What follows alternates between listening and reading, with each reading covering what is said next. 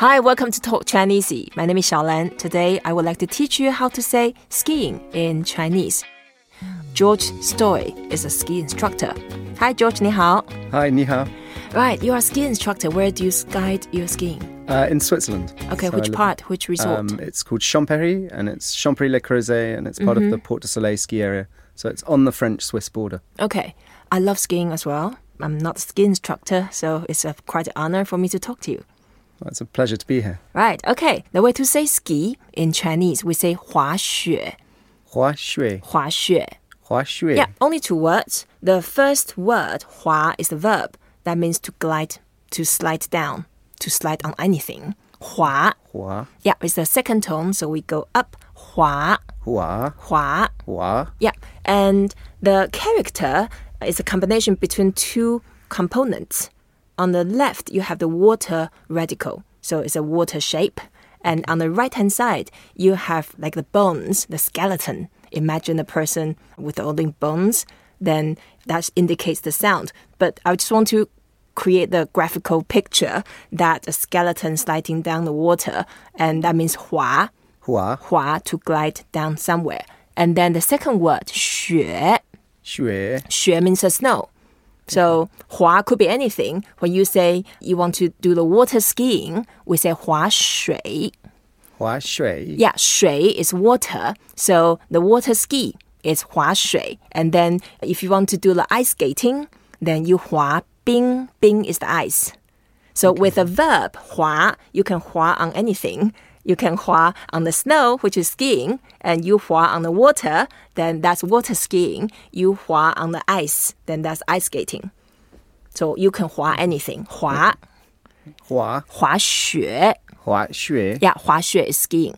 Okay, cool. Okay, so from what age did you start 滑雪? I started 滑雪 Yeah, when I was 3 years old. Okay, just like a baby and then... Yeah, my parents both skied and my mother spent time living in the mountains. Right. And I was very lucky. I kind of inherited it, which is a lovely thing with the sport. Right, but as a British person, you have to go to the Alps every year in order to make that happen, right? Yes. Yeah. Because when I went skiing in the Alps as well, I know lots of kids, they live in the mountains like the whole season, and they ski all day long, and then that's how they become good. So for your family, of course, you have to make a trip to go there. Yeah, so it started with holidays, and then I just like going fast. Right. I was just one of those kids who just love speed, and I think for a lot of children, and I see this a lot, I love the freedom. So the freedom of being in the mountains and the freedom of being able to ski for myself and no one telling me really what I could and couldn't do, and that was very liberating. So, right. No, I'm totally with you. Teaching. Yeah. Skiing, it's my favorite sport. 滑雪. 滑雪. 雪. 雪. Yeah. 雪 is the snow. 雪. 雪. Yeah. So the snow, when we say 雪, we go down and then up. It's a third tone, so try to make an effort. 雪. 雪. 雪. That's it. 雪. Yeah. And I have a story to tell you about my skiing, 滑雪. I started late. I was already an adult when I first 滑雪, but I just loved it so much. And then the end of my first week, my instructor put me on the black run. That's quite progressive. Yeah. I managed to survive with all of the bruises. Well and then I followed skiing with him in the next 12 years. And one day we did quite impressive off-piste. And then I told him, I'm so good. And then, and do you think had I started early, I could have become a skier, a 滑雪选手? And he said, no, you have no chance. And I said, oh, that's very harsh. Then he said, you don't grow the build like a skier. Because as a good skier, in addition to techniques and training and everything, hardworking, the fundamental condition, it's the criteria is you need to have the skier's build. So he broke my heart. I think he's very mean. Sounds like he's a very mean teacher. Maybe that was his dynamic to get the best out of you. Sometimes could be a bit mean and could be. Get you to try harder, maybe. Okay, so as a ski instructor, 滑雪教练, what is your teaching style for the clients? My teaching style is about confidence. Yep. So it's all based around helping people have fun.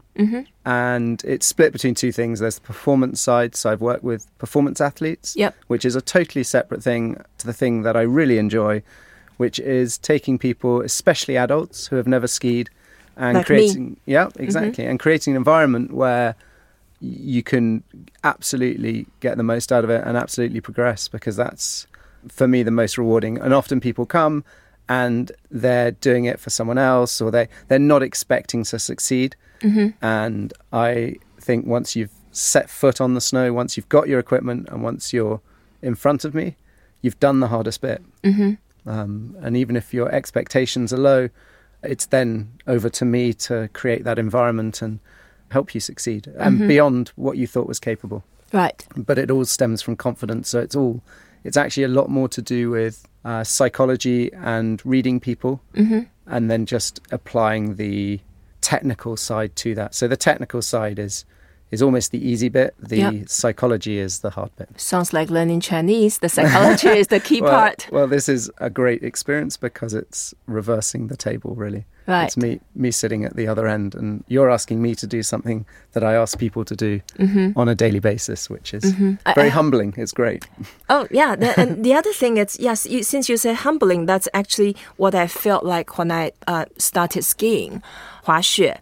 The views I managed to enjoy and appreciate when I go high up, not only by the cable car, because I also do a lot of ski touring. Okay. And that means you have to climb up for another 2-3 hours.